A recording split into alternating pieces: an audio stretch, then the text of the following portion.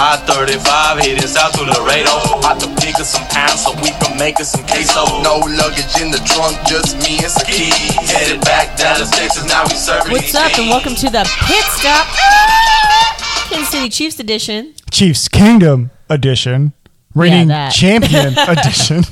It's Mila. It's AAA, and let's talk Chiefs Panthers. Now, this is a trap game. This has everything you want in a trap game. And they have just the head coach for a trap game because he trapped K-State before in his history with Baylor University, beating us before.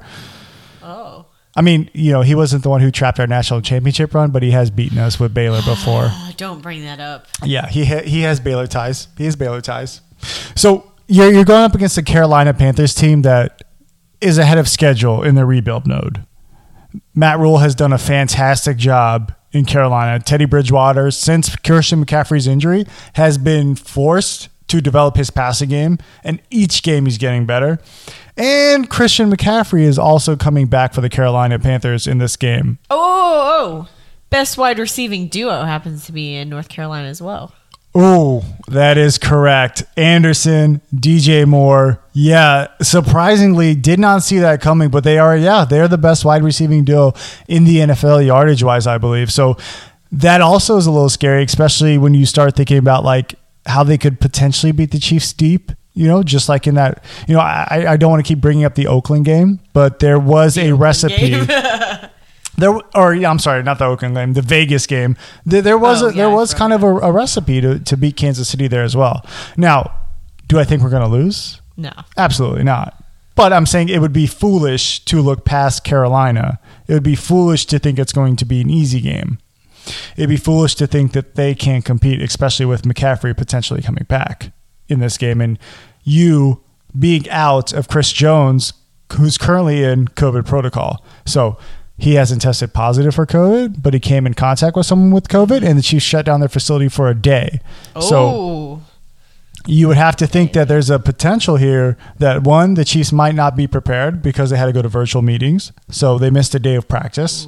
A little rust here. Rough. And usually what you'd like to do is you like to go up against your practice squad who pretends to be the Carolina Panthers, and you get to practice the routes that they run. It's a little bit harder when you just watch film and you don't get to see the plays develop before your eyes and get the timing right. 2, Chris Jones is one of your best disruptors on defense. He might be your best defensive player. So if you potentially don't have him for this game, it affects you as well. And it gives Teddy Bridgewater more time to throw, who, by the way, is a very accurate quarterback and a winning quarterback in his career. He does a lot of short, intermediate routes, but when he takes the shot, he takes it well. And that Chiefs run game, it's been kind of mediocre, not very great. Yeah, they haven't been in sync since the Le'Veon deal, and I don't get it. Clyde Edwards, he played really well the game before Le'Veon came in, and since then they've kind of been stop and starty. Like average per rush is still good, but like they're out of sync, they're out of sorts. The screen game hasn't even been that great with them either. So I would actually look for the Chiefs to kind of look for that in this game. You're going up against what I would call a mediocre defense. They're not great, but they're not bad. They are quintessential. Okay, that could be good next year.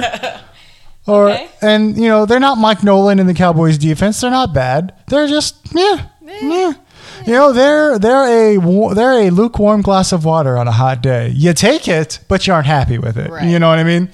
So I think this is the game where the Chiefs get the running game going, because I think the Panthers are going to force you, and Matt Rule is kind of really good at taking away your best weapon, and the Chiefs' best weapon, is the big play. Yep. So I think he's going to force us to beat him intermediately and march down the field. He's going to try to take away Tyreek Hill in the big play or Hardman in that big play. Kind of what you saw again last week against the Jets. The Jets team that traded away Jamal Adams, and all of a sudden all hell break loose when it comes to that safety stopping anything. So you're going up against a Panthers team that's probably going to limit you big play wise. So I would be surprised if we're able to get that going at all. But I do think the run game, this game gets going. And one of my keys to the game is 150 yards all purpose between Clyde Edwards and Le'Veon Bell. Okay. I don't know who they're going to stick with, but if together they can reach 150, I think the Chiefs win this 150 is game. not a lot. It is when these... With 2 people? Yeah. That's not a lot, I don't feel like. Well, I'm kind of combining them as one running back, right? Giving them the... I'm not talking about the whole Chiefs rush game, right? If someone else runs a reverse like Tyreek Hill, I'm just talking about those 2 players individually. Okay. Combining for 150 yards. Because together they should get around 20 touches. Okay. 25 maybe. And I would want them to be around 150. All right.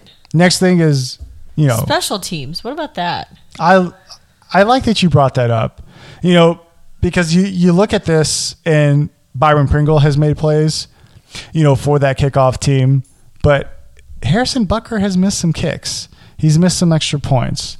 And you want your special teams to be sound in this game because you're playing against a sound team in Carolina. So I'm talking no errant kicks.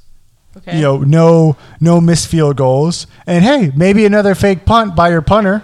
And throwing a nice little reception for a first down. What play here will special teams make? You've had a great fake punt. You've had a kickoff return for a touchdown. You had a game with 3 58-yard field goals. What's going to be the play for special teams? Is it going to be hey, starting the ball, averaging at the 40-yard line, or is it going to be getting the ball inside of Carolina Panther territory? What's going to be the play that you're going to get from your special teams? They need to make one. I absolutely like that point. Ooh, I've also got an interesting point here. Hit me with it. Do you think that y'all will be able to force Teddy Bridgewater, who's normally pretty okay, to make some mistakes here? That's a good point, right? He comes from the Drew Brees school of thought. He's a very safe quarterback. And I'm not talking about young Drew Brees. I'm talking about these last few years, Drew Brees, playing it safe, shorter throws. He doesn't take many risks. Can we force a risk? And the best way to do that is pressure and getting up early. So that's the thing, right? Okay. If we can get up by 2 scores at some point in this game, force Teddy Bridgewater to press the ball, and then have either Frank Clark, I'm sorry, I almost said Tyson Jackson from way back in the day, Frank Clark or Chris Jones, if he plays, he's still in COVID protocol. If we can force pressure on him, then yeah, I absolutely think and that goes into the whole, can your secondary make a play here? Going up against a team that has one of the best wide receiving duos in the NFL, if you can make a play on the ball, get an interception here, make Teddy Bridgewater hesitant to where he doesn't want to risk a throw. And I think that's a really good point here. Force Teddy Bridgewater out of his comfort zone because he's been playing better and better and better. And then let's talk about the elephant in the room here. Yeah, Christian McCaffrey probably going to play first game back. And this is what I think. I think you force Carolina to give him the ball. Okay. Get it away from DJ Moore.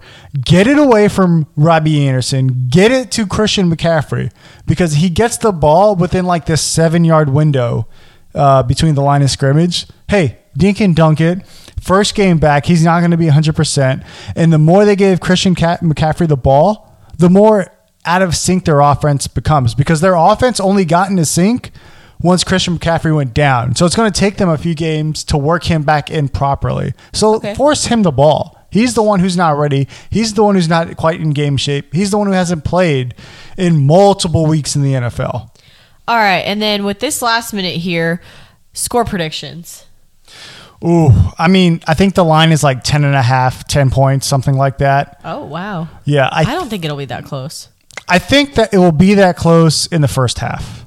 Yeah, I don't see that being an so score. I think the Chiefs will be up around 10 at halftime, and then they'll win this flight. And then they'll take flight, and they'll have this game pretty much put away by the end of the third. So I'm going to say something like 31 or 35 for the Chiefs, somewhere around 17-ish for Carolina. Maybe they get like a garbage time score and approach 20, but something like that. Sweet. All right. Well, there you have it, Chiefs Kingdom.